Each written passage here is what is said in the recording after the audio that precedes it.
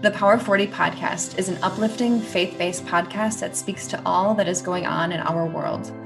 Our goal is to share inspirational, real-life stories and experiences from notable guests around the country on matters that touch us all. The number 40 symbolizes a period of testing, trial, or probation. We all experience trying times in our lives, but it's what comes from these times that make us who we are. As we depict periods of people's lives where the idea of the number 40 is played out, we will learn the goodness that comes from perseverance, determination, and belief. I'm your host, Danica Tramberg. Today, I'm joined by Admirals Cole Schneider, who started 10 years ago when the Williamsville, New York native joined an AHL team. And after 2 impressive years of playing college hockey at the University of Connecticut, back then, the undrafted rookie was hardly an impact player, scoring just 2 points in his first 11 AHL games. But I think you've only gotten better from there. Welcome. Hi, how you doing? Good. So just to start, give us a little background of that, like your time playing at Connecticut and then going to AHL and just that experience. Well, when I was first looking at colleges, UConn wasn't a big school at the time, and every kid grows up dreaming of playing in the NHL. So I was just like everyone else, pretending I was so-and-so in the NHL in the driveway and stuff like that. So after signing out of Connecticut, there hadn't been that many guys. So it was kind of a big deal for me and helped me achieve a lifelong goal. That's awesome. You're like a true hockey player, like you're missing a tooth. How did that happen? I got hit in the face with a stick, and oh my gosh! I have a fake tooth, but one of my roommate's dogs ate one time, and it was no. I had. So I think people really recognize me now with a tooth in. So it's kind of my life. Gosh, that's awesome. Was that painful? Does that happen often? Oh, it happens more than you think. Probably should have had a mouth guard in. Maybe I would have still had it, but here we are. Oh my gosh, that's crazy. Obviously that's like one sacrifice you make, right? Your face. Yeah.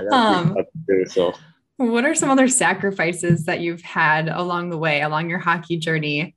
Just that you've had to go through, whether it's like giving up, things in school because you want to pursue hockey, or, what are some of those sacrifices along the way? It started in high school, really. Normal high school kids get to hang out with their friends all the time. And if you want to be a competitive hockey player, you have to travel a lot. So I missed a lot of weekends in high school with my friends to go make sure I give myself a chance to be a hockey player. How much time are you putting into the sport? Like back then, what did you have to do for practice and games and being with teams? It's pretty expensive as a kid, obviously. So my parents did a lot for me. The older you get, the more you got to put into it. Mm-hmm. As a kid, you can only get on the ice so many times a week. So once you start getting older, you got to take full advantage of all the opportunities you get. Was hockey always something that was a passion of yours? Yeah, my dad was a coach before I started playing, and he was a big baseball guy, but so I played baseball too, but I just really fell in love with hockey more. That's awesome. What are some like your favorite aspects of the game that makes you love it so much? It's always nice scoring a goal. Yeah. I think just the team aspect of it, getting wins with your friends, and it always feels good. You're a lot more happy after games when you win than when you lose and you sit around the locker room and no one's really talking. So definitely winning with your teammates. Yeah. And the team aspect, I know I was talking to one of your teammates a couple of days ago, and he came from like some other programs and different leagues. And he said, it really becomes like a small, like community. Like this hockey world is smaller than you think. Like all of a sudden, people all over the place because it's just like a tight knit group of people. Have you had that experience? Guys played with other guys everywhere you go. So when you're the new guy on a team that's pretty tight knit, like you could just talk to a few other guys, and it really brings you into the circle. You move to a new city, and sometimes it's hard to make friends, especially if you're just for like a normal job. So when you move to a new city for hockey, you automatically have 20 friends. So it makes it a lot easier. When you were taking all this time, like growing up and putting all this effort into just being the best you could be at the sport, did it feel like it was going to be attainable, like reaching a level where you're playing at a super, competitive level, basically? Did that feel like you could get there? Or? I mean, you always dream about it when you're growing up, and then you get older and you realize how much it takes and how hard it is. And then it kind of fades away a little bit. But at the same time, in the back of your mind, you're always thinking of, I'm getting closer, I'm getting closer. And then once you finally get there, it feels good. Yeah. What have been some difficult parts of following that dream or chasing that dream?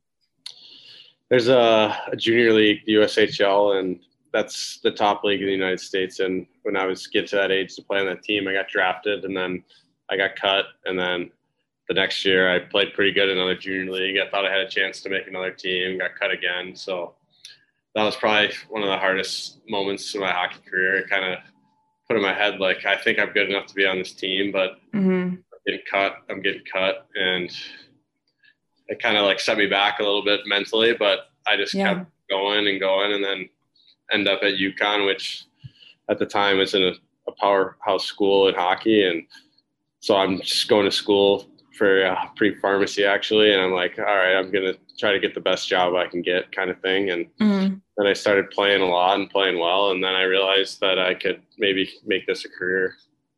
That's so cool. I think you mentioned a few things that I think are so important too, like the mental aspect of the game. I know I competed in pageants. I played basketball too, but then I went over into the pageant side of the world. And, some of these girls are competing and they're like in the top 5 years in a row and never make it. And like that mental toll, because you think like, I did my best. I did all I could. Like, I don't see what don't they see in me? You just really have to have some mental toughness. What was that like mental journey like for you? Well, I don't think anyone else ever really understands what you're going through. And it was pretty hard on me at the time getting cut from those teams, because I thought I was good enough to make it. And sometimes other aspects go into things, but I just kept working, and I don't know, that's really what I wanted to do. So I kept working hard at it, and now I finally achieved my goal. That's awesome. What would be like advice you would give to a young person who's suffered basically rejection, if it's in a job or, whatever it is? Like, what would you tell them?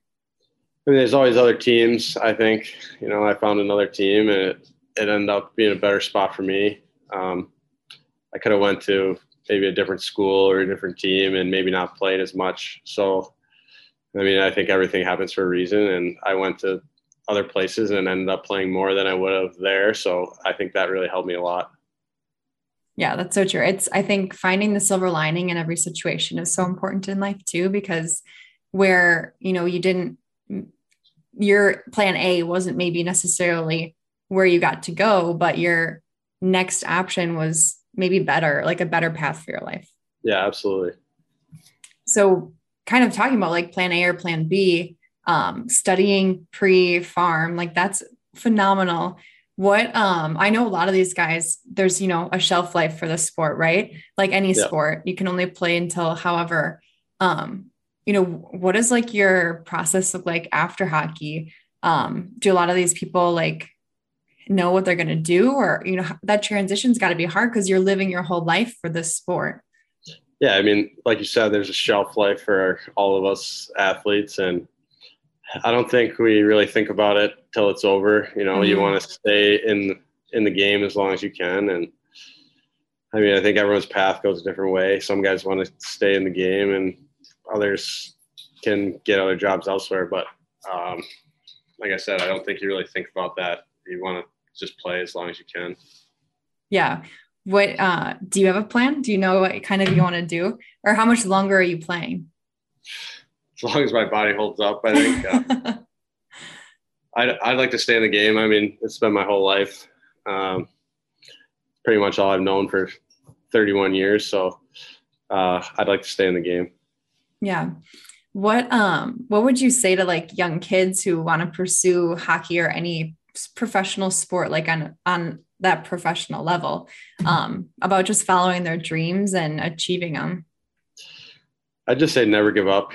Like I said, I've been cut from teams here and there, and just keep going through, and eventually, hopefully, you'll get to where you want to be. That's awesome.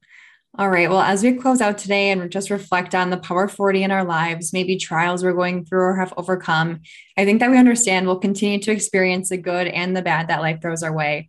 And 40 also is significant in regards to time. And if you had just 40 minutes, Cole, to impact the world, where do you think you would start and what would you say?